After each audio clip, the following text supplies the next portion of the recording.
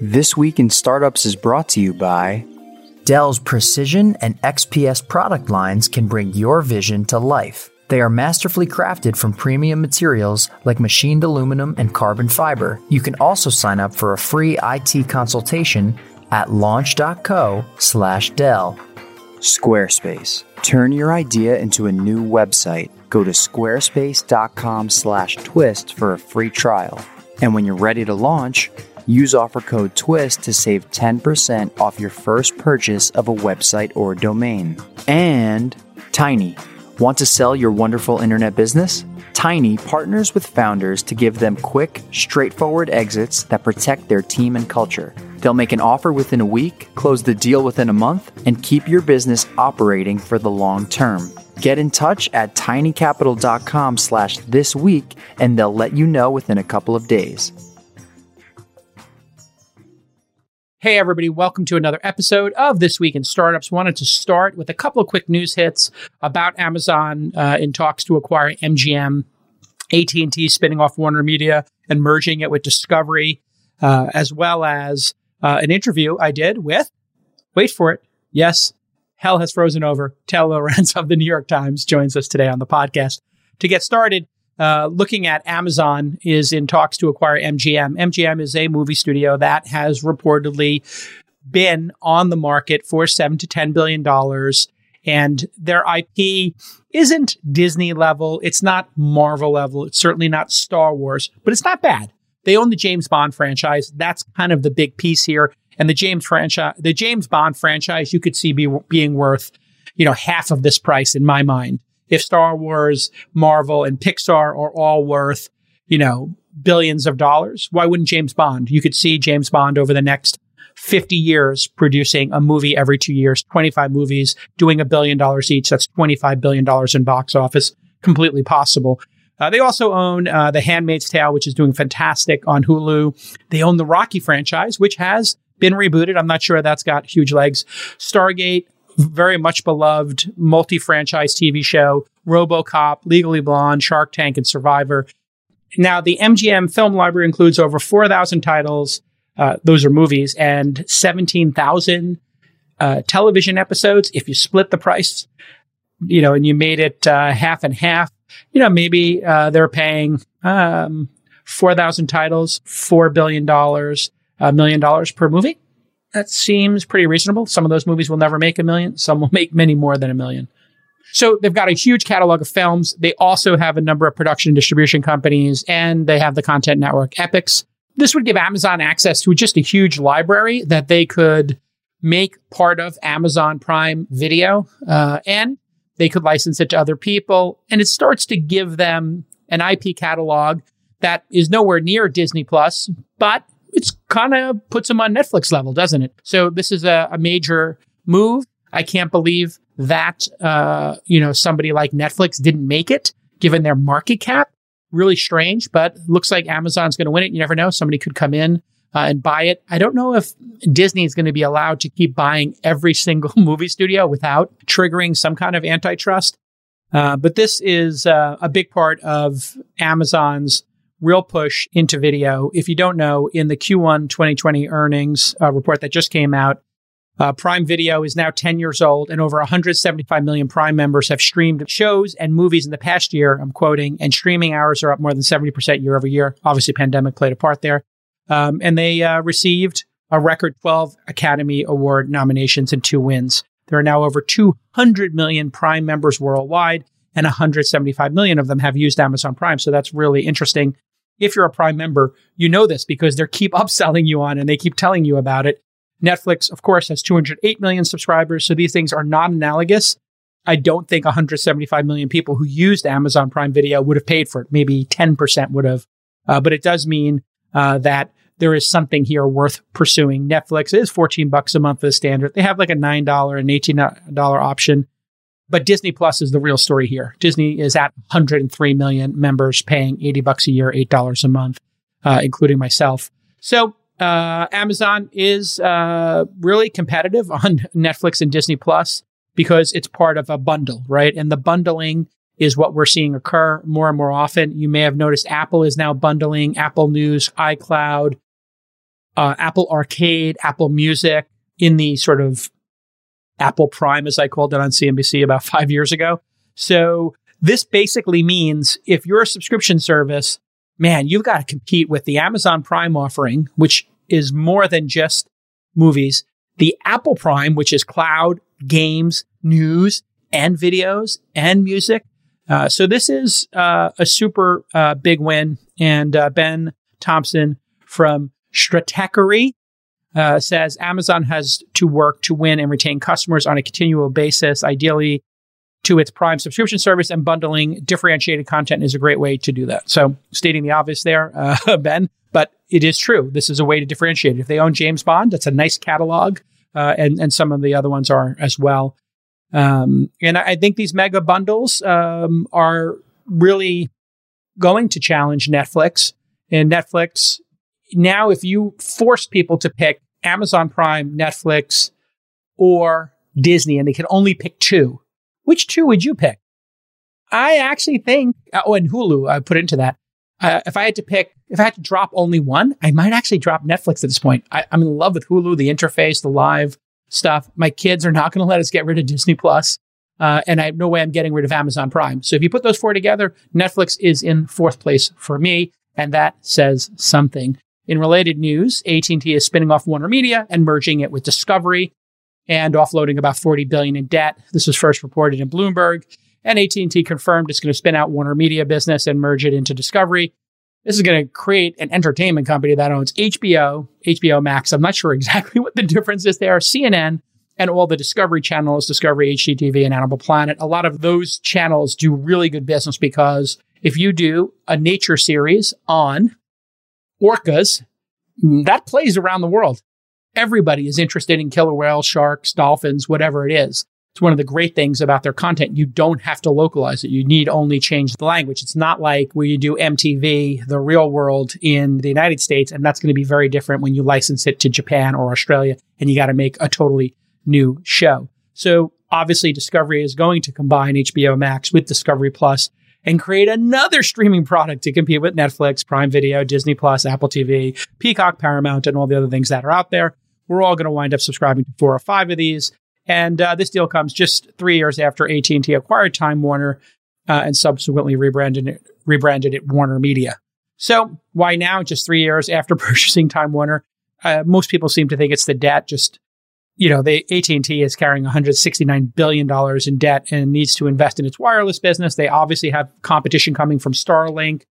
You obviously have competition in the 5G space from any number of competitors, and it's just too hard to run a carrier and content. We saw the same thing happen recently. Verizon is selling off their content business. In that case, it's an online business, not a movie business.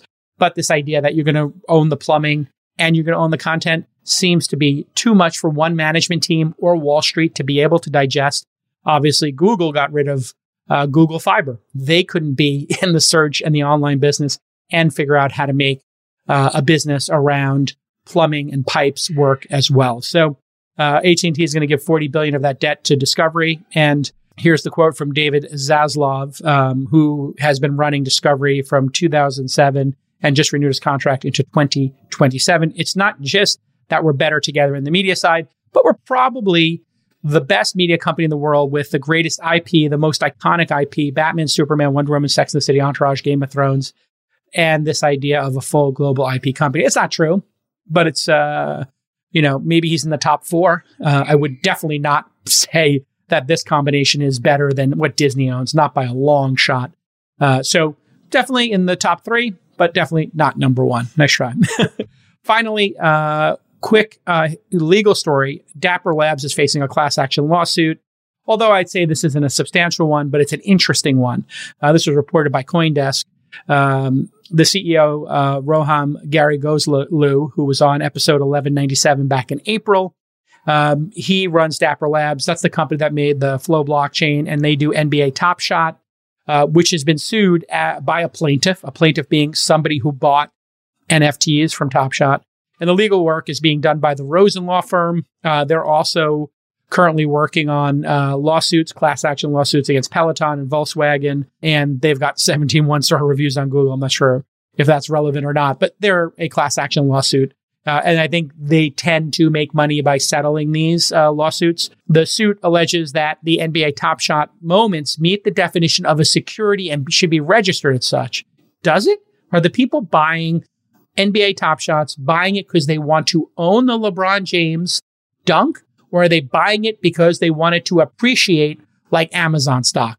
Interesting question. You would have to ask each of the individuals what they're doing. The suit references the SEC's framework for investment contract analysis of digital assets, which was published following the ICO wave. Now, in the ICO wave, the ICOs were white papers.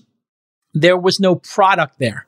So this seems very different to me. If somebody makes a white paper and you buy tokens and it's some future token and the token isn't actually being used in the real world for some purpose, well, then maybe it does feel like it is a security being sold in advance of an offering. Now, if there's utility to the token and it's being used in some way, and NFTs are being used because people seem to love to own them for the collector's sake, and there is precedent to this. People buy baseball cards, but there's also the precedent that baseball cards can be resold for more. And obviously, people are not paying $1 million for a Superman comic book or $1 million for a LeBron James rookie card because they think they just want to look at it. If they just wanted to look at it, they could make, 1 million copies for $10,000 and place them everywhere and give them out to every person they ever met in the rest of their life.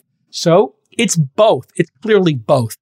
People are getting both types of value, some appreciation and some enjoyment. Just like a classic car. You could drive a $1 million classic car.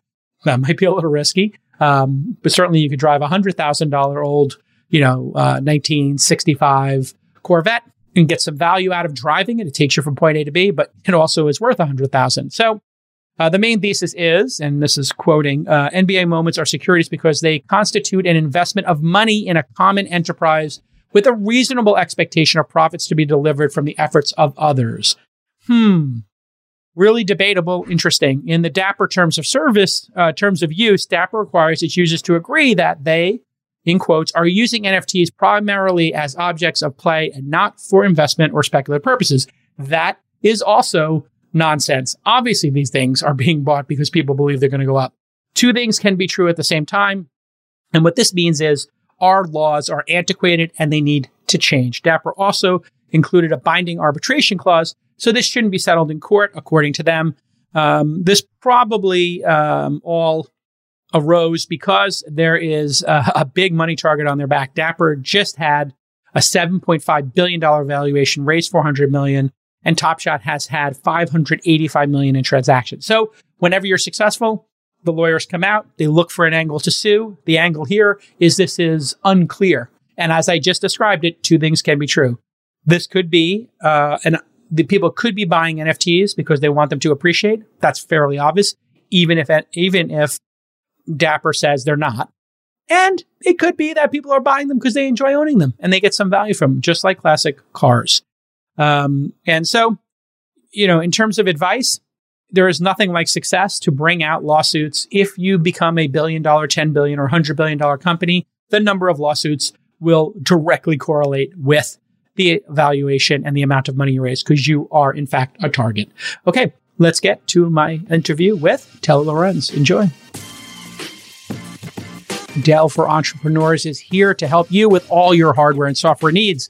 Here are some of the exclusive benefits for Dell for Entrepreneurs members. Entrepreneurs get free expedited delivery, exclusive offers, and up to 6% back on rewards. You can finance your IT project with Dell Financial Services. How cool is that? Extend your runway by financing all of your equipment. You'll have a dedicated startup IT advisor to help you with any and all technical questions. And Dell has an incredible product line. You know that. Dell's line of XPS laptops and tablets were engineered with entrepreneurs in mind, and they'll increase your productivity and were built for mobility. Now you can stay unplugged for longer because they have these incredibly long-lasting batteries. Of course, Dell is the world's #1 monitor company, so you can pair that beautiful XPS machine with the perfect monitor to realize your vision. Dell's monitors elevate your creative vision with 4K, 8K, HDR, and my favorite, the curved monitors. They're just gorgeous. We just got a 227-inch setup for me with these ultra sharp vertical monitors. They were actually delivered today. I am stoked. You know I love my Dell monitors. I talk about it all the time.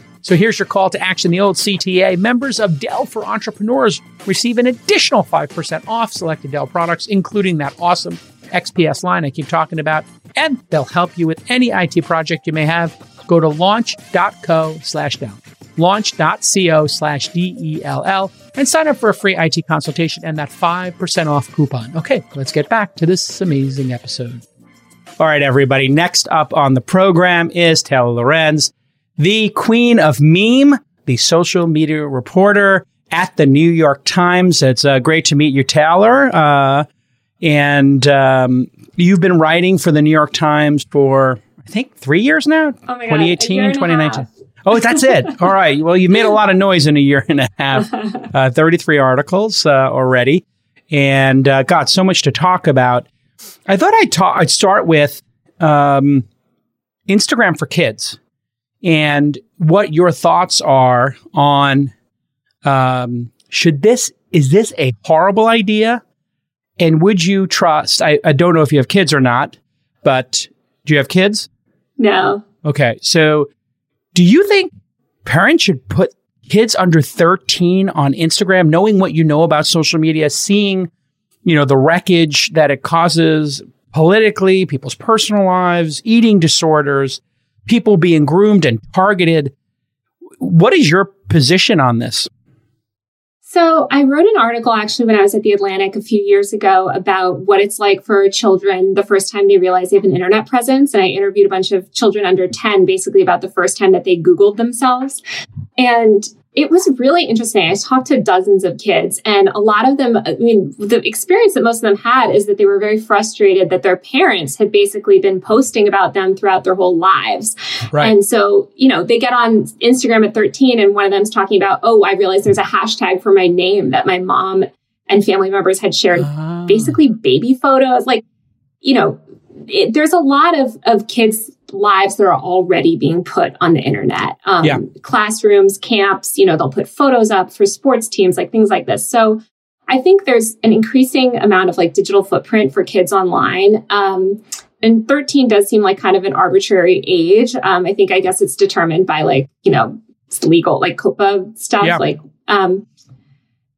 And I'm a little bit torn. Obviously it's horrible, right? The predatory nature of that, you would think, why would you put kids on? But then at the same time, I kind of think of YouTube for kids, which I know has had its problems, but it's actually it's a safer experience, right? It's a more closed experience. So I think if Instagram can build an app that allows children to kind of use, follow what they like or consume children's content, and it's a safer experience, that could be good. As I saw yesterday, Casey Newton wrote up this report saying 40% of kids under the age of 12 reported being on Facebook already and Instagram. So I think kids are using these apps for adults already.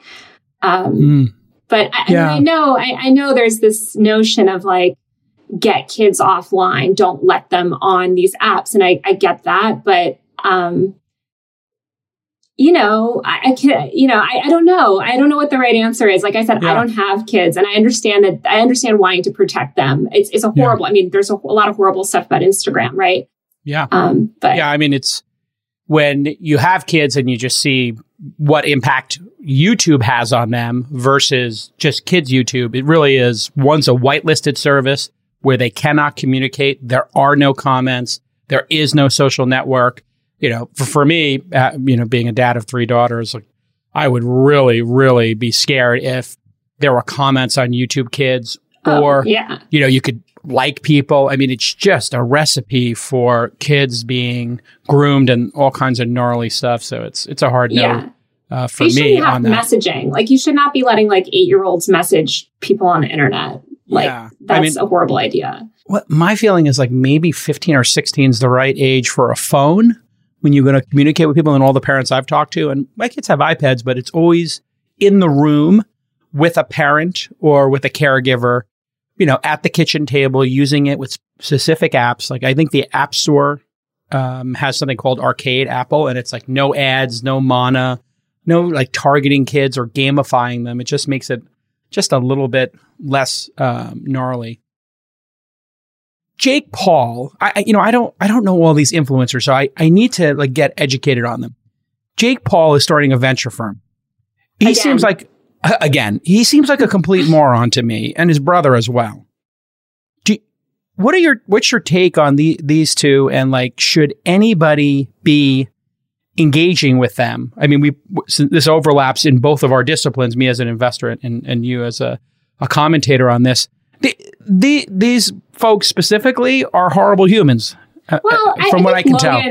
Let's leave Logan out of it, because I think Logan has kind of like had a little bit of a redemption. Like, I think he's done some stupid stuff, but like overall, I think like, you know, I'm a little bit more forgiving of him because he seems to have really like taken responsibility for the way that he screwed up by you know, filming a dead body. So I think he's shown he filmed in a Japanese forest where people go to commit suicide. He filmed a person who had committed suicide. Is just incredibly callous, classless, and disturbing. It was horrible. You know, he apologized. He did, you know, I think he's tried to make amends. And like, I think the past few years, he's kind of just been doing his thing. He has his podcast. Like, I'm not like concerned about him, I guess. Like, he doesn't come up as much for me.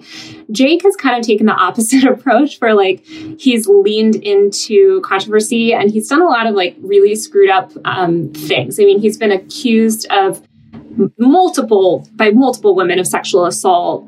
You know, I recently did a story about this house that he started, which kind of became the blueprint for a lot of these collab houses, where he had kids as young as 14 living there, and he was basically exploiting them for profit in various ways. Yeah. So like, and by the way, Jake has tried a lot of different things. Like Jake famously had this like app that he tried to launch, a social network called Locker Room, where like men and women were separate. And he's tried venture firms before. He had TGZ Capital, his former VC fund.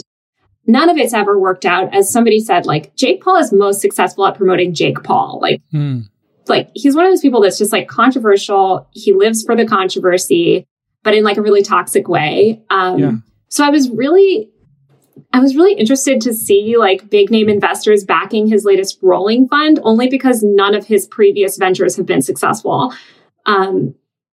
Yeah, I mean, there is an argument, I think, that these influencers have very large audiences, and perhaps that could act as distribution for, you know, what the fund invests in the same way that when I have people on this podcast, it, you know, gets 10,000 people or 1,000 people to try an app. So, that is reasonable. Oh, of course. I just think like, you know, there's millions of influencers out there, and there's tons of people way more relevant than Jake Paul. Yeah. And why are you kind of choosing this guy? Like, I do think it sends a message, especially to other creators, especially women creators, you know, some of which. What is that message?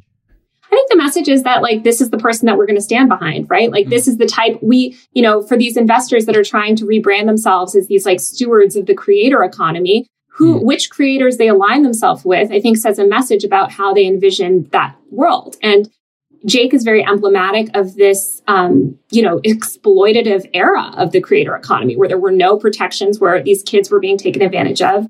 Jake famously had, you know, his talent sign these contracts where he was entitled to like 20% of their income for years, even if they quit his group. It's so radioactive that I think that, you know, these seem to be a number of these really big YouTubers specifically seem to be pretty dopey, and they do stupid things. And adding stupid to capital markets and to companies where people work, this is really dumb, because the people who work at that company then get judged on the stupidest thing, you know, some dopey kid like Jake Paul does. And we don't even have to, this is no longer a hypothetical, because I found out about this David Dobrik character because I saw him driving like a Model X Tesla and like getting air on the streets. I don't know if you saw that video. And I immediately said, this is unbelievably dangerous. Like, what if they spun out of control and went into those, you know, that row of houses there, and somebody's in the front porch, or somebody walks out their door? You could kill somebody. I mean, young people do stupid stuff, but they're doing it on YouTube to make money. And that to me seems to be, that makes YouTube culpable. You agree with me on that? Like, they're culpable if they're monetizing Dobrik's content. They are his partner, and they're endorsing him, and they're promoting him. Therefore, they are responsible for his behavior on the platform.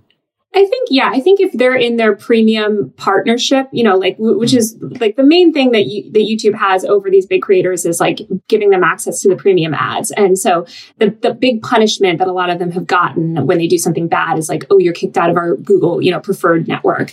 So yeah, I do think it's on YouTube, but at the same time, David Dobrik is so much bigger than YouTube. I mean, he's huge on so many platforms. And I think it's up to investors to do the due diligence. I mean, there were other people that passed on that round because they looked at some of his videos and were like, okay, this is a liability. Speaking specifically of Dispo, which is this invite-only photo sharing app, which I downloaded, and I guess I downloaded the public one, not the test flight. Why was this app so hot? Is it good? Well, it is an interesting product. It's kind of like mimicking the experience of using a disposable camera. So you kind of take photos and it develops the next day. The main reason people wanted to kind of be like, people downloaded it because David was involved in it. It was David's project. And when you have a fan base of 30 million people that are captive, they will download your app. Like you said, it's distribution. But obviously, if you get into controversy, you get canceled or whatever, suddenly, like you said, all of these hardworking people that are in product and engineering and everything that did a lot of work on this app are tied to that brand. Yeah. It's like a celebrity. I mean, right? Like, same thing if you work for a celebrity startup, right? Like, right. And there was a controversy that he may have actually stole the artwork for it, which I'm not sure if that actually came out. But my friend Alexis Ohanian backed it. And David's left the company now, and, just what a crazy disaster for everybody. But, I mean, Dobrik's problems are now just absolutely insane. He has done stunts one of the stunts, I saw the swinging thing. Explain to me, like... He swung his friend Jeff off a backhoe. It's hard to describe because it's weird. They were in Lake Tahoe, I believe it was, where they had this backhoe. Where they were like swinging off of it, like the arm of it for fun around in a lake.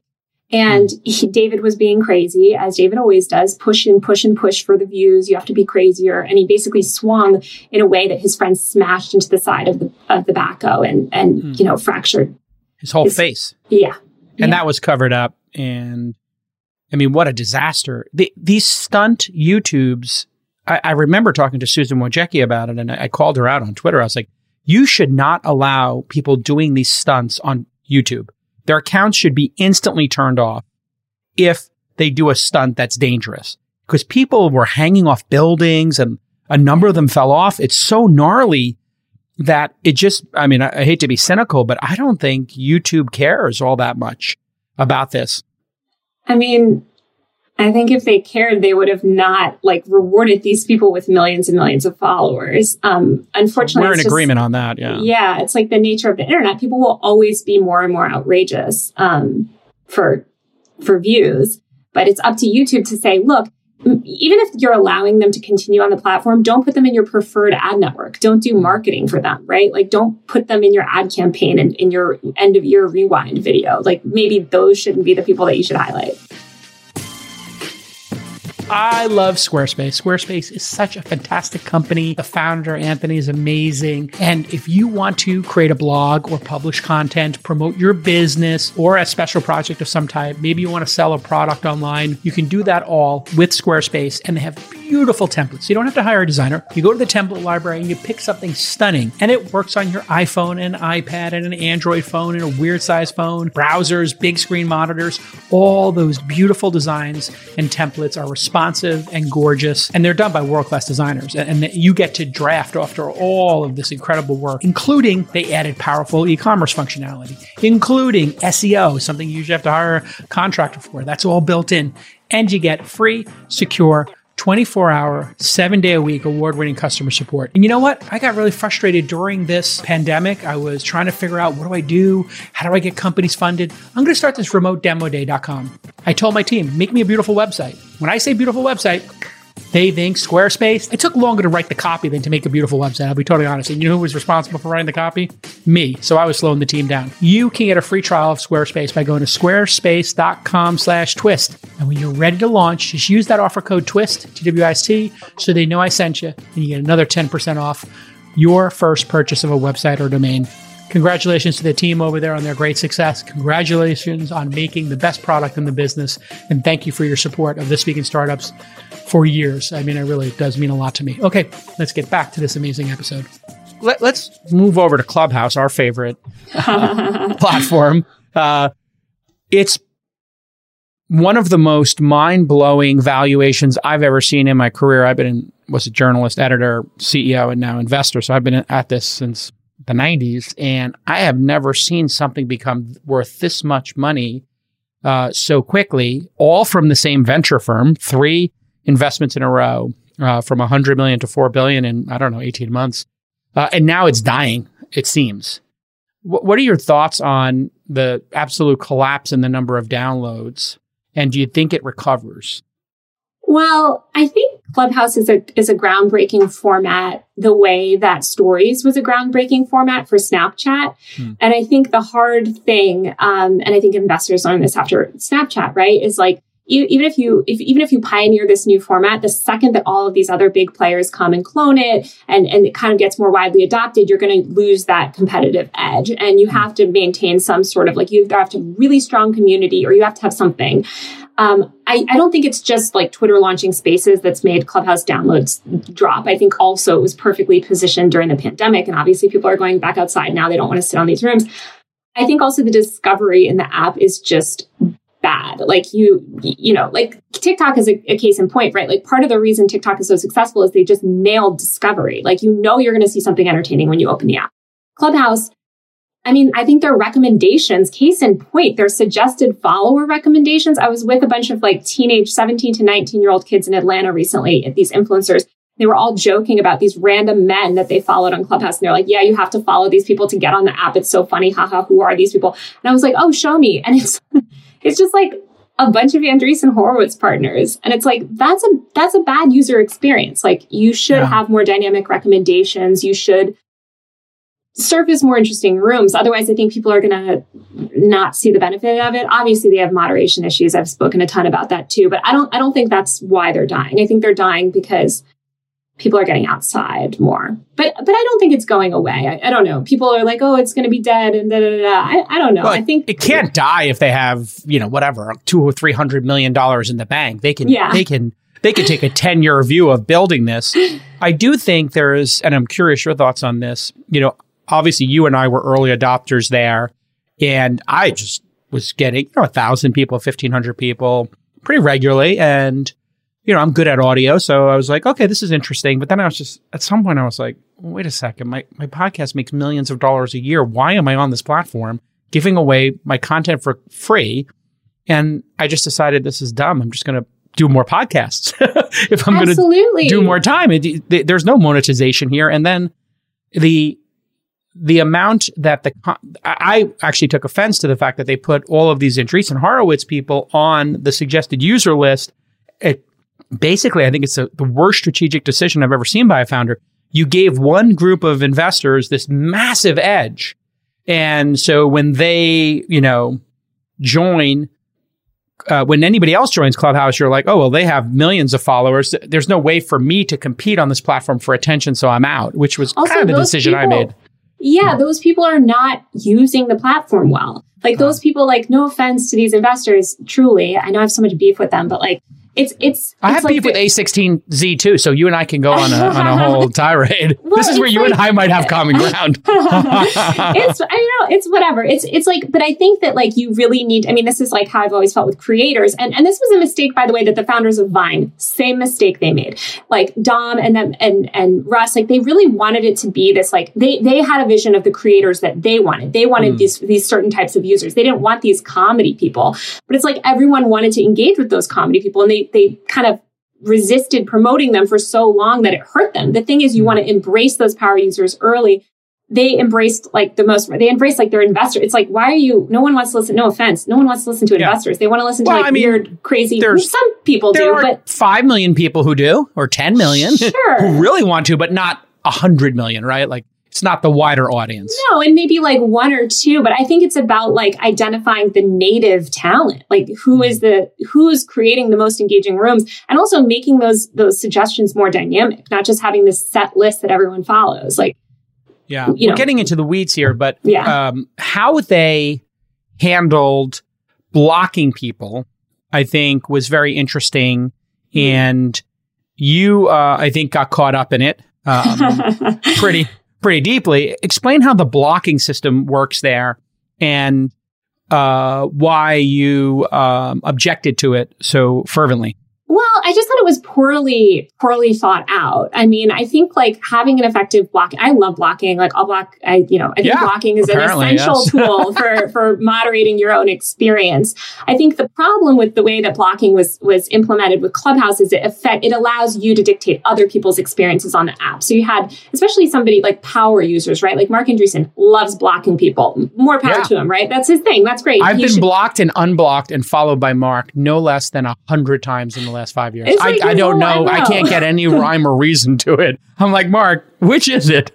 I know. It's whatever. But I mean, I think, look, like users should be able to do that. Like, that's fine. That should dictate your experience. But blocking should not dictate somebody else's experience of the app. So I think like the problem with the way that Clubhouse implemented it is it allowed people that had big audiences. If you block somebody and they go on stage in a room, you're kicked out. Like you can't be in that room anymore. And so if you're blocked by big influential people, and I'm not just talking about the investors, but like big celebrities, Tiffany Haddish, for instance, like you're suddenly cut off from a huge portion of the app. And that's just a bad user experience. Like, is there a better experience? Yeah. I mean, I think that there's ways to implement blocking in audio. I think that like maybe like allowing you to know if somebody that you've blocked is joining the room, like muting them. Maybe you don't hear their audio. Like, I mean, I'm not a designer, but there are many product designers that did like teardowns and interesting things. They also made this weird check mark where they were exposing this data of like, if a lot of people blocked you, you get this like badge on your profile. Yes, that was specifically for the people I went after, which were these multi-level marketing coaches who I just absolutely demolished. They all threatened to sue me. No letter showed up. So go figure. I was glad you're going. I mean, it's like, I think anytime you have a social app, the MLM people will be on it. They're like the like cockroaches of the internet. Like they're just, you can't get rid of them. But it's whack-a-mole for sure. Yeah. I would say though, like, exposing, like it's useful to know, right? Like as a company, you want to know who's blocking and who's getting a lot of blocks. That should inform maybe their distribution in the hallway or something. Yeah. But that's not data that you want to expose to the users because it's sort of a default negative thing. And you probably saw with the MLM. I mean, Jason, you had a check mark too. Like when I looked. Yeah, I'm sure the MLM folks came after me. Yeah, exactly. So it just means you have a mob that can go after another person, basically. Yeah, basically. So let's talk about Substack for a second, because it relates to Clubhouse. There is a explicit strategy at Andreessen Horowitz to take on mainstream media. You have been targeted specifically by them, as has the New York Times. They have a lot of gripes. But putting that aside, what do you think about this giving writers ginormous advances to move to Substack or to regularly contribute content and basically buying the rights to, some of the bigger names? Do you think this is a vindictive strategy? What do you hear on the back channel from other journalists? Do they feel like this is great for them because they can double or triple their salary and become independent and set their own schedule? Or do they think it's kind of nefarious that Andreessen is using their billions of dollars to fund companies to then gut media companies and compete with them? So I can't speak for other journalists, but I mean, I'll sort of share my thoughts on it. I'm just saying, like on the back channel, like certainly you've been involved. The T, I get it. The T. Yeah, that's what you guys say. I stand you, Taylor. The T, whatever. No, I mean, so here's the thing. I think that it's a very good thing. I mean, if you think about the last year, right, like 16,000 reporters have lost their job recently. Yep. That is a huge amount of talent and writing and people, and not to mention all of the people that never had reporting jobs, right? That are fascinating, interesting people and want to build, their own newsletters. I think it's great. And I think that Substack offering these advances up front is a great way to basically like help these people have a little bit of security where they can make the leap to go full time. I think if media companies are losing people to Substack, that's on the media companies. Like, media companies are losing those people to Substack because they're not providing a good financial reward for staying there, right? Like if you can make 10 times more money on Substack, why wouldn't you do that? That's a positive thing. That should encourage media companies to I don't know, maybe value top writers more, pay them more, give them more of a split, right? If they do an in-house newsletter, cut them in on the deal. We saw this with podcasts where like a lot of journalists were starting their own podcasts. And so media companies, some of them, not New York Times, but some, well, I don't know, New York Times might, but. Well, New York Times did. I mean, you had Wesley and Jenna.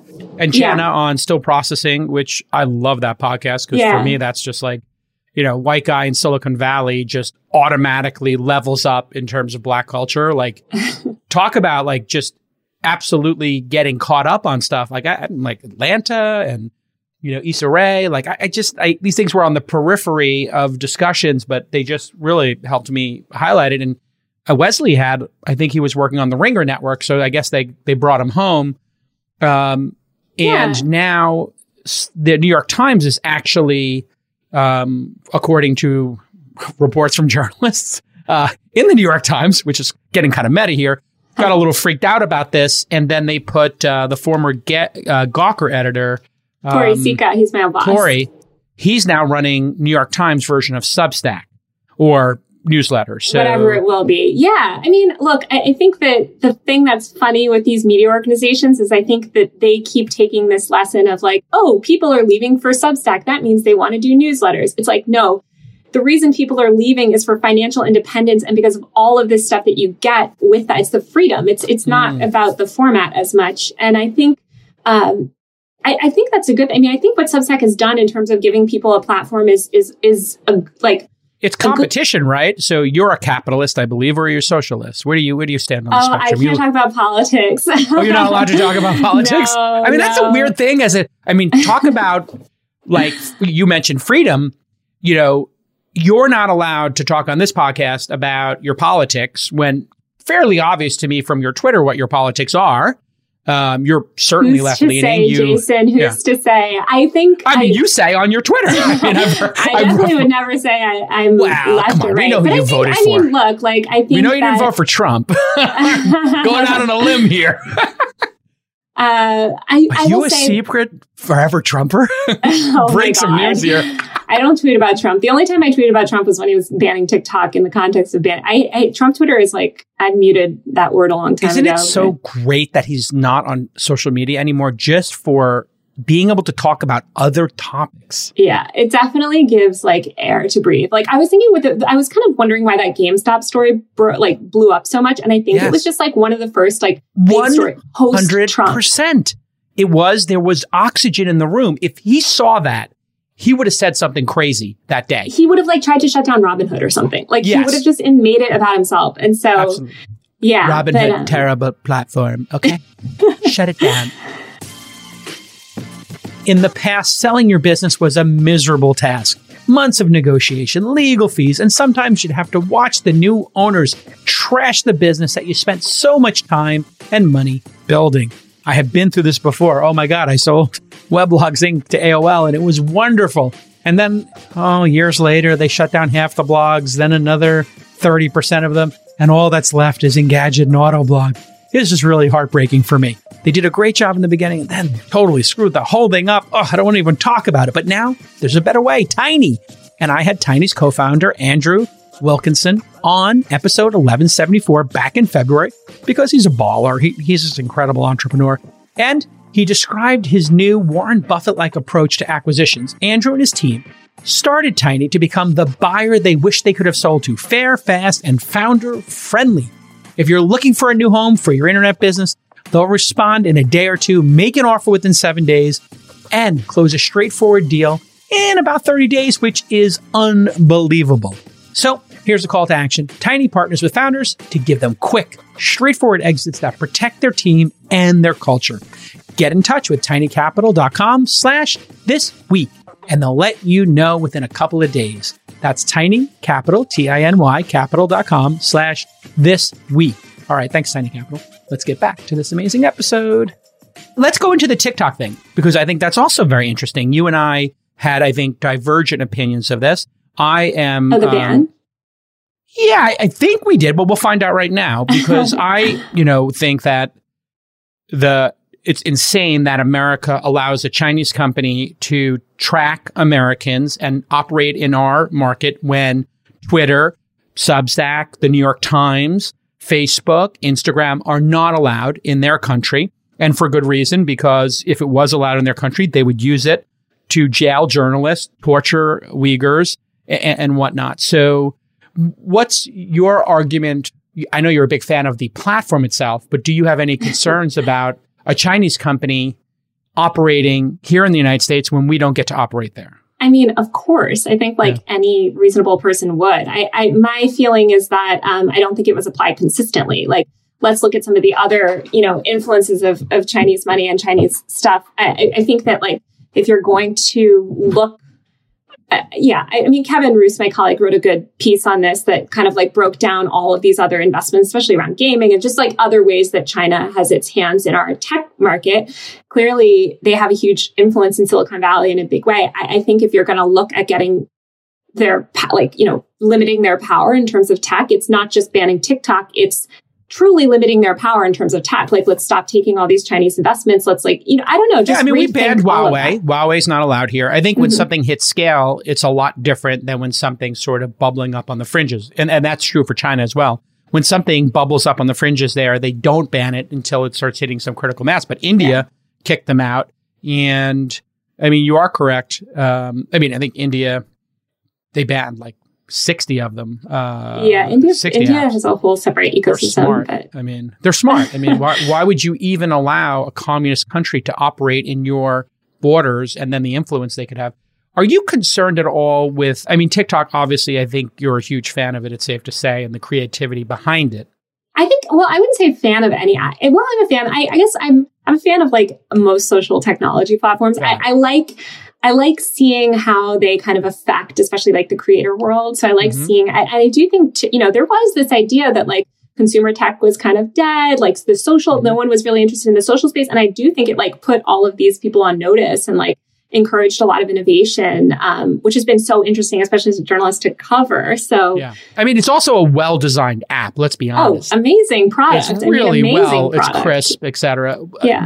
Are you concerned about the algorithm in that it seems to, and I think you may have actually reported on this, it seems to favor, let's just say, white women who are young, who are wearing less clothes, and, maybe the fairness of that, or also the impact that might have on young women. In terms of aspiring to maybe, the most cynical take on it I heard was that the Chinese were actually trying to devolve our society. I think that's really... I think there's a lot of other ways to devolve our society aside from you TikTok. change the end of our movies, right? They're basically can change the end of you can't have a Chinese villain anymore in a movie, since they banned a number of actors from, having their movies. I think... I didn't know that. That's interesting now. Yeah, I know they have a lot of outsized influence on entertainment. Basically, if you want their money, I think Harrison Ford, Richard Gere, and there's one other actor, I think because he did 7 Years in Tibet. Basically, they just banned actors and their movies. And, it used to be Brad Pitt's band. Yeah.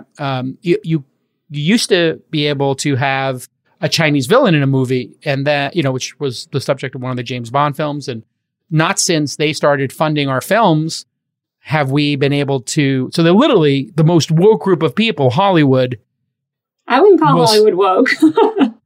People are crazy. Well, they certainly virtue signal a lot. I don't know if in their actions, if they're woke, because they will sell out to anybody for money. Yeah, that's I feel like Hollywood. I don't work in Hollywood, but my impression of Hollywood has always been money above all else. Theoretically woke, and they will do anything for money would be my take on it. Speaking of money, you're well paid. And probably not as well paid as people think. I always tell people journalists, your no position one gets pays into media for the money, unless you're a cable news host. Your position pays $100 to $150 a year, which is very well paid. But there was a report Substack offered you $300,000. Putting aside whether you want to confirm that or not, did you consider it? Because you were talking before about hey, it's a free market and it's a lot of freedom, and let's face it, you built up quite an audience.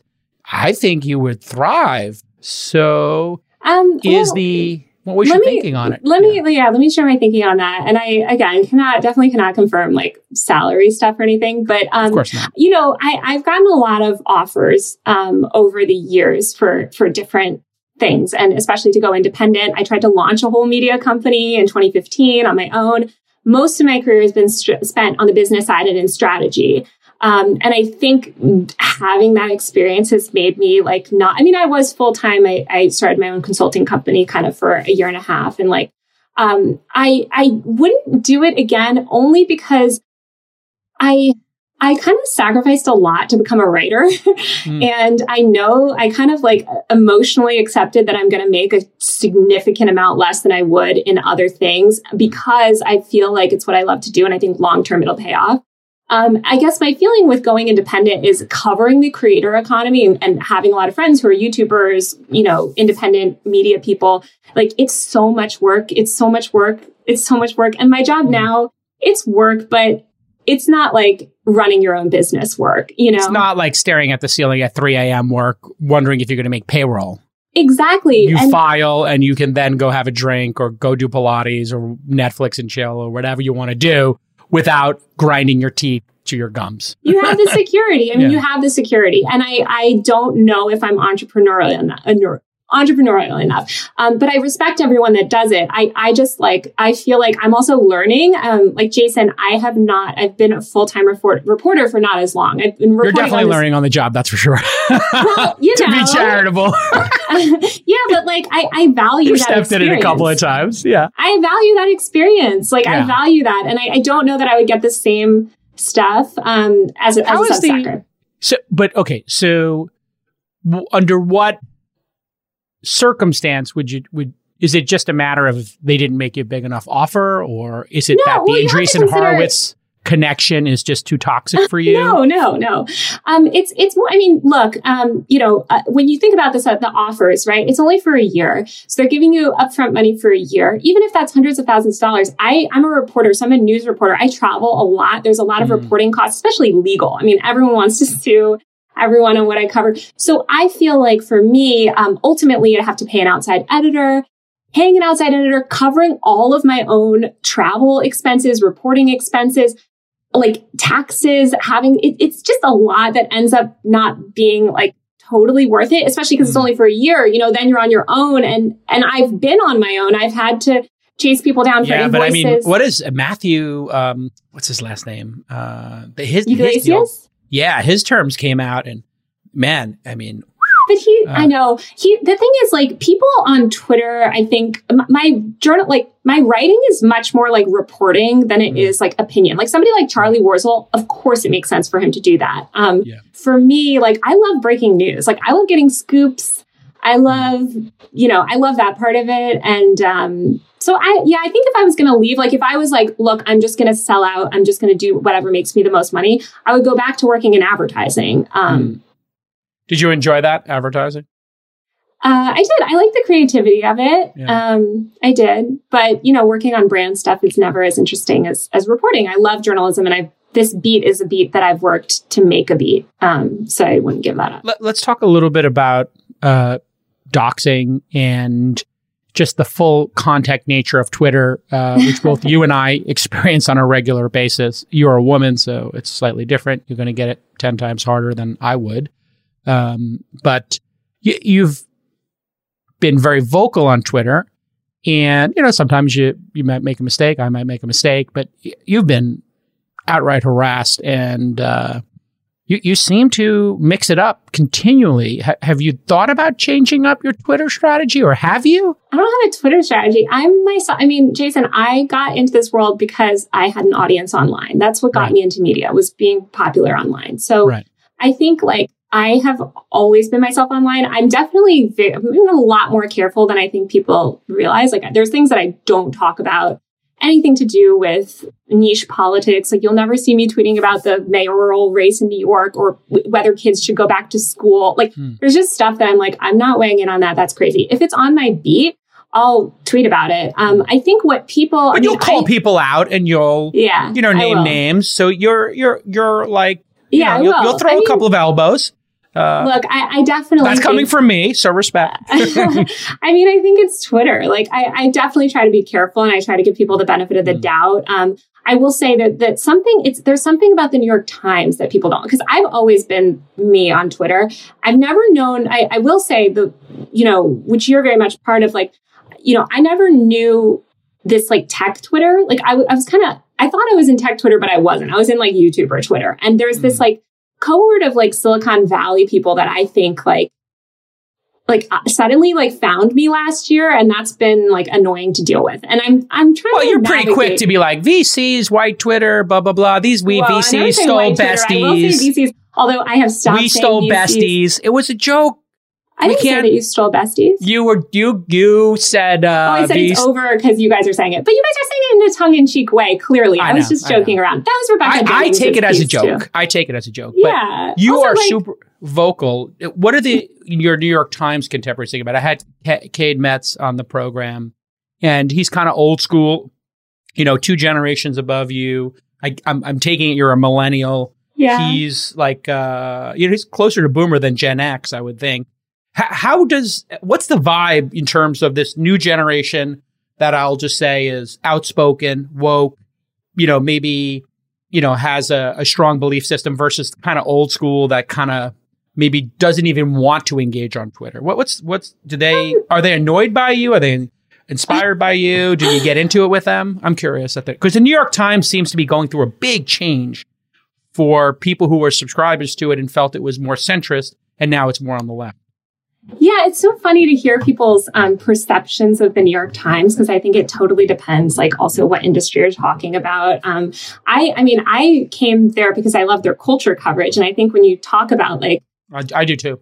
Culture, it's great. I mean, like, John Caramanica is incredible. I always love the style section. And yeah, which is why I write for the style section for a reason. And, I would say, like, I think, like, I don't know. Like, I don't like that kind of like woke thing. Like, I don't really like fighting over those designations, especially on Twitter. Like, I just feel like Twitter is not a good place to have conversations. I really like following and engaging with people that I don't agree with, because I like to kind of like get their thoughts on things.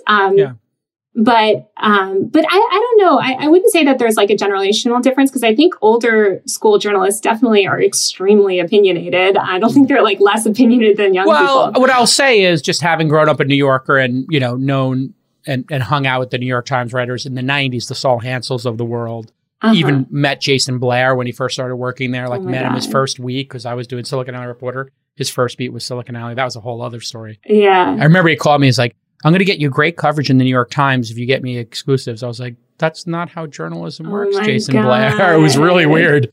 He was pretty dopey. The 90s was a different landscape. I will say I love hearing stories about it. Like, I love hearing stories, especially early tech 90s too. Like, I feel like it was incredible. Yeah. Incredible. I was on the cover of the business section in 96, 97 when I was 25, 26. And the nice part about it back then was all tech coverage. I think this is why there's like a little bit of this sort of late stage journalism versus, scaled tech, is that back then we were underdogs in tech, and everything we made was kind of cool and subversive and underground. I had a zine. We were making websites, and there really was no money in the game. You were kind of like, there really wasn't a financial incentive until maybe the late 90s. And it was more like New York underground. So my first gig was writing for Paper Magazine.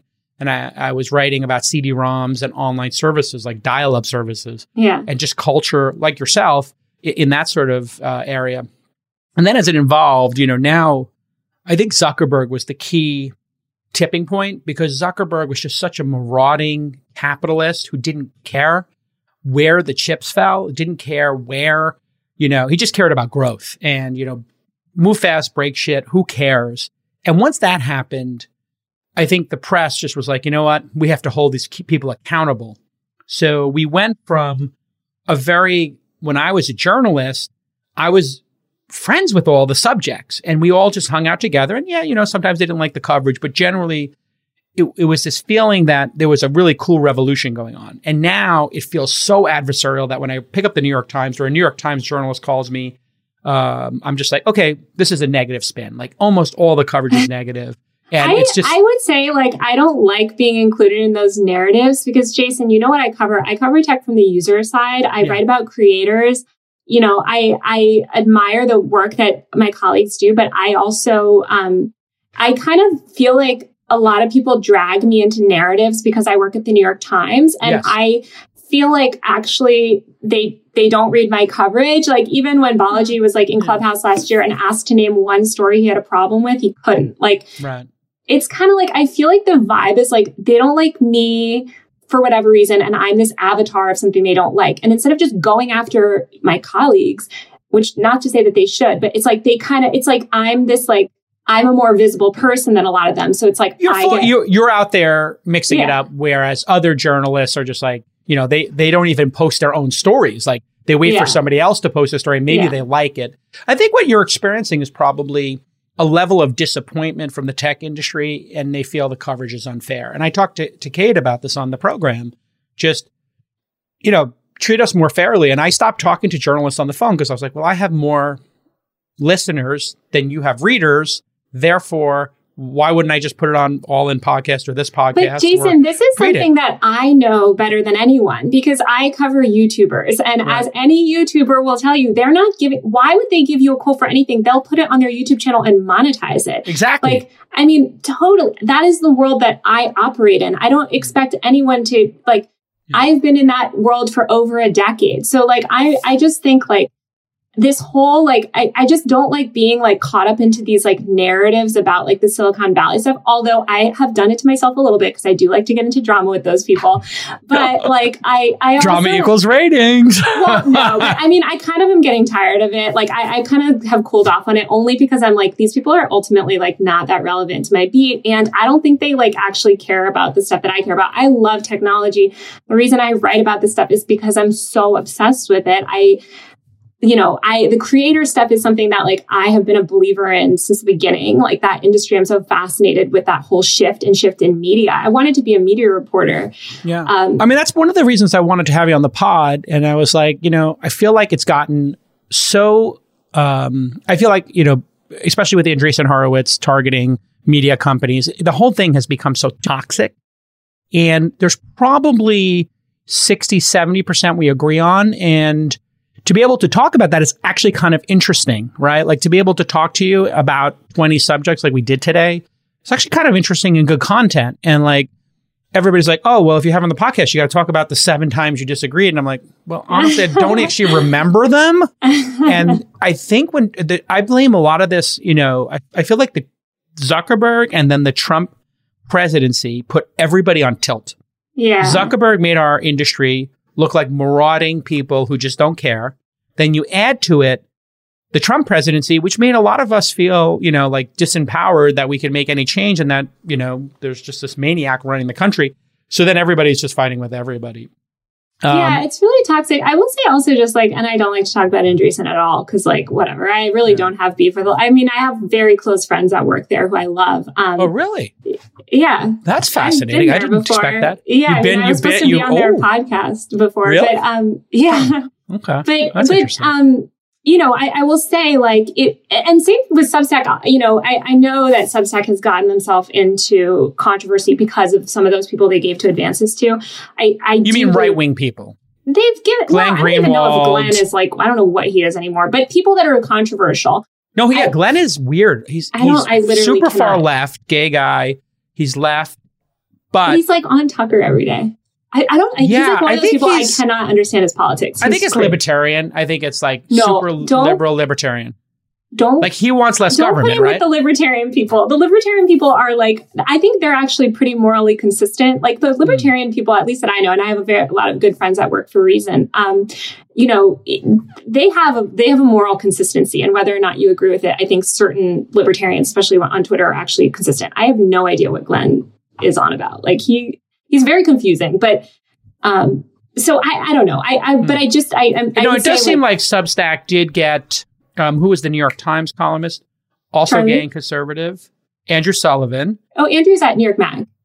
No, he left for Substack. He was making people. He left at Substack. Yeah. He made people feel unsafe at New York Magazine, and they they wrote him out of there. Same thing with Bari Weiss. So it does seem like Substack. Well, those people quit. I mean, which I don't blame them for quitting. If I was an opinion columnist, hello, of course you can make more money if you have a good audience doing it on your own. They felt like they were being targeted inside their own publications. Andrew specifically said, like, people did not want him at New York Magazine and were lobbying to get him out. Same thing with Bari Weiss, but listen, it's inside baseball. And I mean, I think like if you feel that way, then start your own thing, right? Like I think like I don't know. It would just be nice if the New York Times opinion page, or back in the day, this predates you and being a journalist, but there was this kind of a concept that Republicans, Democrats, conservatives, straight people, gay people, whatever. And it was really like a New York thing when I grew up in New York and spent my first 32 years there, where you kind of engaged with people who you fervently disagreed with, had a great debate, great conversation, had beers, had a burger, went down to Pastis, or whatever, and the Odeon, and you just had a good time chopping it up. And now it's kind of like, I can't be friends with you. We can't be in the same building. I feel unsafe. Do you think people are just being a little too snowflakey? No, in your generation? No, I think that I feel like you guys are all snowflakes. I'll be totally honest. Everyone likes to say that about millennials. I mean, I would say what for me marked a big change was kind of the rise of this Trump like mindset, where it is very like antagonistic and like having. Trolling. I mean, I covered the 2016 election, and I worked in running social for a political news site for 2 years, and like. I just saw that transformation and hostility that came. And I relentless. Think owning the libs became like a relentless pursuit. Yeah. And it's just really, and it's also like making a lot of bad faith arguments. Like I said, I think like I'm perfectly happy to hear libertarian arguments for things, whether or not I agree with them. But I think like there's certain people that just make a lot of like bad faith attacks. And so that's I think the unfortunate thing. And of course, Twitter rewards that. So, we do live in a bad sort of communication system too. Did Ellen get canceled today or yesterday? Or do you think she just was tired of dealing with this nonsense? I was trying to figure it out. And I was like, if they canceled Ellen, that feels like cancel inception. Well, she kind of like, it's funny because I like totally didn't even realize she was still on. Whenever somebody did that thread on bad like workplace management or whatever, like, I think like she's so rich and successful, like she doesn't have to deal with any of this anymore if she wants to not do it. Like, I don't really know what happened. I do think people like were making it clear that like her behavior was unacceptable, but I think she decided that she didn't want to do the show anymore. Yeah, it felt like also she delegated. Like it doesn't seem like she was on top of what was happening in the office. She just came in, did the comedy and left. I don't know. I think it's like with those situations, and I don't know a ton about shows, but I was reading a lot of stuff about like Scott Rudin and stuff too. It's like also there's a shift in what's acceptable and what's socially acceptable. Yes. And I think definitely like when I was starting out, I had bosses yell at me, I had a boss throw something at me, like, and that actually didn't even seem crazy. Whereas now I could tweet that out, and that's unacceptable. But I made people cry in the 90s when I was an editor. I didn't do it on purpose, but I would make people read their copy out loud in the editorial meeting. Yeah. Only if they f***ed up. I would be like, oh, you should read your column out loud. It's a room for 20 people. And they would read it out loud and it'd be spelling errors. Oh, God. I mean, I make a lot of spelling errors. But I mean, back then it would get in the magazine. And then, or if they did something, I'd be like, they put facts in there that are wrong. I'm like, these are wrong facts. Like, did you check this? Where'd you get this from? And they'd be like, and I would like, get out.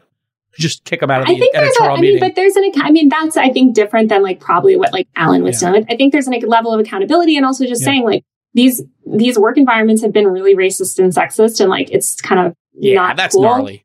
That guy Scott Rudin seemed like truly deranged. He like threw things at people. Yeah. There's a really good movie, which I knew the kid who was in, Kevin Whaley. I used to play basketball with him. I think it's Kevin Whaley, called Swimming with Sharks. You have to see this movie. Ooh, I'm going to watch it. Swimming with Sharks. It's basically, paradoxically, ironically, Kevin Spacey and Kevin Whalen. This kid, Kevin, comes in and he's an assistant. And in Hollywood, the assistants are known for being absolutely demolished, degraded, having things thrown at them. Yeah. And this movie became, Frank Whaley. Yeah. Really nice kid who I used to play basketball with. I mean, you want to talk about like the cool 90s that you missed? He used to play basketball at the Chelsea Piers with Diddy, DJ Clue, Queen Latifah, Leonardo DiCaprio, the kid who owned Butter. Like, this was like the 90s. Oh Hip hop my culture, God. celebrities, artists, writers, and magazines were like the whole, and tech. That was like David Mays from The Source. Like, that was like the nature of it. And it was just kind of cool. But Swimming with Sharks is Oh, I gotta watch pretty it. epic, dark. It's really dark. Ooh. All right, what did we miss? Did we miss anything today? We didn't anything? discuss Elon. Oh, he did a great job. I know. It was really interesting to watch. There was so much discussion about it. I had to watch it on some like bootleg Dogecoin stream that was like losing my mind. Well, I was there, so I didn't get to watch the Twitter following because when you're in the theater, you can't. they don't let you take. But I was in the green room for a lot of it, so I did get to see the early stuff. What were your thoughts? I had heard from friends that worked on SNL that there was a VC with Elon. And I was like, who's the VC? And I was like, you got to find out who it is. I got to put this person on blast. Yeah. And then I saw that you tweeted the picture and I was like, oh my God, I think it was Jason. Well, I mean, Elon and I are very close friends and he asked me to come with him. And I'm a writer, obviously, and I'm arguably totally. I would have gone Elon's behind the funniest scenes friend. at SNL that's but I spent cool the whole week experience. there. So I think that they were, but Elon was busy. He needed some help just, evaluating the scripts or what he wanted to do. But I thought it was great. I basically wrote the Asperger's joke, or I came up with the Asperger's idea. And then Colin, I think, wrote the joke and the first part of the joke. And I wrote the second part, which was there won't be a lot of eye contact. And it's not that I'm looking at the cue cards. So I was pretty happy about that. I think it touched a lot of people. Oh, there were people who literally, Taylor, were crying after the show. People who had sons and because it seems like it's 1 out of 20 boys and 1 out of 200 or 300 girls have it. And there's literally somebody came back and gave me a hug and gave Elon a hug, and she was crying. And one of the, I think she worked in, well, I won't say where she worked, but one of the folks who just had a son who had been bullied for having Asperger's. Oh, wow. It was like super meaningful to her that Elon admitted it. Like, I was just like, is this a newsflash that he's got Asperger's? But okay. Yeah. Well, I don't know if you talked about it before, but yeah. He never talked about it publicly, but like yeah. half my friends have it. I mean, like Sachs is kind of on the spectrum. Friedberg's kind of on the spectrum. Zuck is clearly on the spectrum, but they're kind of cruel to Zuck on the show, in terms of his Asperger's, I thought, like, making him into a robotic person. But I guess he, as a public figure, he is kind of crazy when he gets up there and he's like, yes, Congresswoman, thank you for the question, Congressman. That's a great question. And you're like, wow, he's just super robotic. All right. Well, listen, Taylor, it's great to have you on the pod.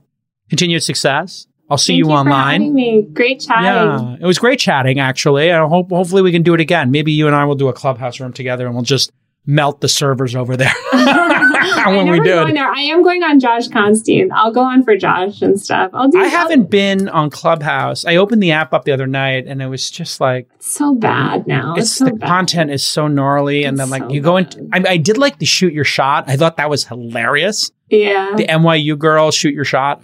That to me is just got unlimited upside. Like that's got to be a TV show, right? They signed with WME. For sure, it's gotta be. Yeah, but it's like those are the people that should be on the suggested user list. Of course, like who wants to like follow Mark Andreessen like this? I also think it's kind of weak sauce that like the venture capital firm has to prop up the platform. And so after that happened, I literally had a startup go, "We'll think about letting you into the round, but we want you to show us 5 things you can do to promote our product before we let you on the cap table." And I was like, yeah, I'm Jason Calacanis. No, bye. Like, are you fucking crazy? Like, I'm going to start promoting your product and like help it. I'm not even on the cap table. Like I got 250 companies I got to help. Like I'm not going to jump through hoops. No. But it's like now started this whole thing of like, who can bring, the reason Andreessen won was the deal was because they brought more celebrities than Benchmark. Yeah, I know. Which is super I think it's so stupid. I mean, I will dumb say strategy. It's just a bad strategy. But I mean, there's people like, I mean, I would say Substack. Like Substack is like, yes, they took Andreessen money, but they're not like making it their whole brand, like. Not at all. It's like none of their brand. That's fine. It's like Clubhouse like took that money and then like made that their brand. And it's like, okay, I don't know if that's necessarily a winning strategy, but it's not, because you really don't want to. I mean, it's fine to do it like once in a while, but the fact that they started doing like a show every night about tech, and then, you know, I was like, well, what happens when they get bored with that? And then the whole platform collapses, and you like you're saying, who's the next King Batch? Am I pronouncing? Yeah. Like, I met King Batch to talk about how crazy Twitter screwed up Vine. I met King Batch at Art Basel many years ago, and he was the number one guy on Vine. And I said, who do you know at Twitter? You know, how are they working with you? It's like, I've never met anybody who worked for Twitter. Yeah. That was the state of the creator economy 7-8 years ago. That was the state of the creator economy 2 years ago. Yeah. It's kind of bad. Yeah. I mean, Instagram doesn't share money either. I think this is what Twitter is going to really do. They're like rock. I don't know how you feel about Twitter's recent innovations, but how do you feel about all this? Oh my God, they're totally like back on a roll. First of all, they're finally allowing people to monetize. That's been the whole thing with Twitter for so long. It's amazing. And I love Esther, the the product person. And Kayvon. She started Squad. Oh yeah. Kayvon is also helping. They just hired somebody else. The fact that like I opened it up the other day and they're like, accept tips. I was like, sure, I'll donate tips to charity, whatever. And I shut my Patreon down because I was like, well, Apple and Spotify are going to let me do an ad-free version. And what I got to maintain and my whole other presence over at, you know, Patreon. And then it's just so much easier to do it all on Twitter. And they bought that review. So I think it's going to be pretty neat. Yeah, I think it's really cool. And I can't wait to see kind of like also who's able to really effectively monetize. Obviously, also that they allow nudes, and like a lot of sex workers make money on Twitter. So I think that is weird too. Like sometimes in my feed, you know, like you search for something and it's like has nothing to do with adult content. And you're like, oh, okay, whoa. You're like scrolling past it really fast. I'm like, okay. That used to happen on Tumblr too. How much I will say something though, like kind of just on that topic of like VCs and media and stuff. Like I do think it's a good thing. Like I really do like Andreessen's content. So, like I do think it's a good thing that more of these media companies are like posting their own content. Because I think it's really interesting probably for people to read. And also like that's the journalism space has been so contracted. And like, you know, there's a lot of startups that reach out and they like want somebody to cover their funding round. And I'm like, sorry, I can't cover it. Like, I don't know who to send you to, maybe TechCrunch or something, but it's like, but should they write their own blog post? Of course, like that's an interesting story and you want to have it out there. So I think it's great, you know, and I, you know, the Andreessen podcast is interesting and like, it's great for people to create content like that. I don't think it's like coming from media. I think this is like episode 1200 of this podcast or so. And it's like, I've been doing this for 11 years. It makes millions of dollars a year. I have 6 or 7 people on it. And I just stopped talking to journalists. Like Business Insider is doing this big profile on me. And I was like, you can email me questions. I'll answer them. But they're like, no, we need to talk to you on the phone. And I was like, just listen to 32 episodes of All In, 1,200 episodes of This Week in Startups. This is what every YouTuber tells me. Go back and watch my content. What didn't I say? You know, like or like, and why would I participate if you're going to like put a link baiting headline on it? Well, I don't know if it's not participate. I mean, people can participate or not participate. I just think it's like, it's helpful. And then there's not as much media resources. And for the promotional stuff, honestly, it's better that a journalist isn't telling that. You should tell your own story, right? Like 100%, you should get out there, and especially if you're a startup or you have a fundraising route, like do a podcast. I don't think it's like it's easy. Disturbing. Like you said, you've had this podcast for so long. That doesn't mean that it's people wouldn't subscribe to another tech podcast. Like I think people have There's always new ones coming out, and I feel like podcasting is just getting started. You don't do podcasting. I had a podcast, RIP. It's rated 1 star in iTunes. I had a podcast for a while on YouTube Creators, but it was like 4 years ago. It was too early. Yeah. I could see you doing it well if you had a good collaborator to bounce off of. So you had somebody reading the news and then you commenting, like, you know, where you could bounce off of a straight newsreader and then give your opinion. But that's the problem with being a New York Times reporter. It's like every time I interview a New York Times reporter as opposed to an editorial page person, like if I interview Kara Swisher, she can have opinions. Oh, Kara has a lot of opinions. But you can't. You got to keep it. Dan Premack is a reporter, and I think his podcast is, I mean, it's more of a news podcast, though. But yeah, it's just hard to, you know, for people to reconcile. But, you know, people have their choice. I think the editorial page and the news reporting at the New York Times or Wall Street Journal, they should really figure out a way to educate the public who doesn't understand that these are two different things. A lot of Yeah, I people know. read the editorial page and they think, well, that's reporting. And therefore, whatever, they're right wing, they're left wing. They got to just put it in a different font, in a totally different space, and just make it very clear. These are opinions. Like What about Forbes contributor, Jason? What about Oh, the fuck Forbes those contributor? guys. I it can't got take featured them. in Forbes. A Fortune under 30. It's like, it was Yeah. written by like a recruiter who's trying to get, or a PR person wrote it. That's why we don't take any PR pitches. We don't do any press. Same. It's I don't just- write anything based off a pitch. I will never write a story. Like, I just think there's bad stories. Like, by definition, like the PR person is telling you, the founder had to get the PR person because their story was so weak and uninteresting that the PR person is trying to pump it up. And it's like, that's a really bad idea. That's like somebody with bad pizza, like giving you pieces on the street. Like, here, try this pizza. It's I have like, so much more respect for a founder that puts out their own blog post. Say you hire like a writer to write a blog post and it's on your site, than somebody sending me a bad written Forbes contributor post about them. It's like, that's so embarrassing for you. So embarrassing. Just so write thirsty. it on your own. I would love to read it. Maybe I'll take a look, but I'm not going to take read a stand. Forbes. Oh, hey, this is a good thing to close on. What did you think of the Basecamp implosion / like the most woke company having like this civil war internally?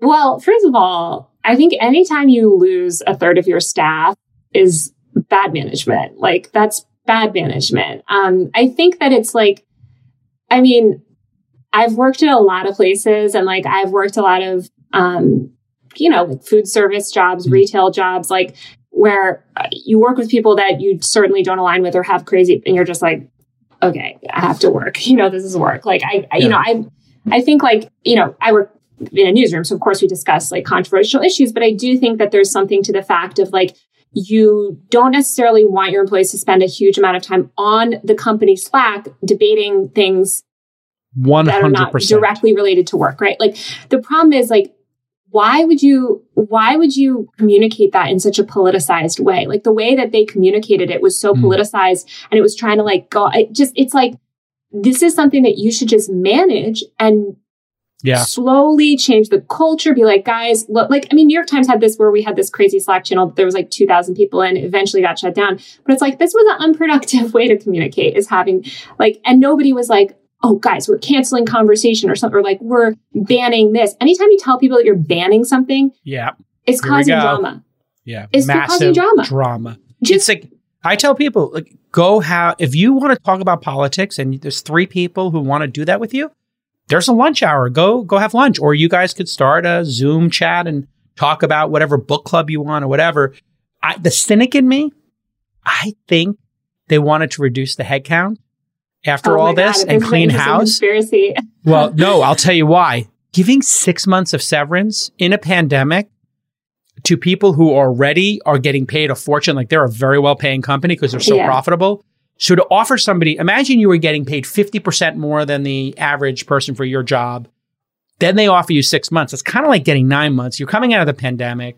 You've been working there for 6 years. It's just like, everyone wants to YOLO their job. It seems like. Exactly. So now it's like, okay, fuck it. I got 9 months. I'm easily employable. And so I'm out. I just think like it's like Coinbase too. It's like, guys, just calm down. Just manage your staff well and like set a tone. Like, we've all worked in different workplaces where it's very clear the vibe of it. Like, I just think it's like, you want to lower the tension. You want to lower the tension. You can't do electronic communications because all empathy is removed and it becomes just the worst, most cynical interpretation of the words. Yeah. And then if there's 2,000 or 200 people, like, okay, 6 are going to be offended. Now you got 3 of them decide to reply and now it's chaos. Yeah, it's you have the emoji reaction. It's just like, you gotta like, I'm managing is hard, but I was like, oh God, what is this drama? I love that Casey Newton got some, like, he had like all this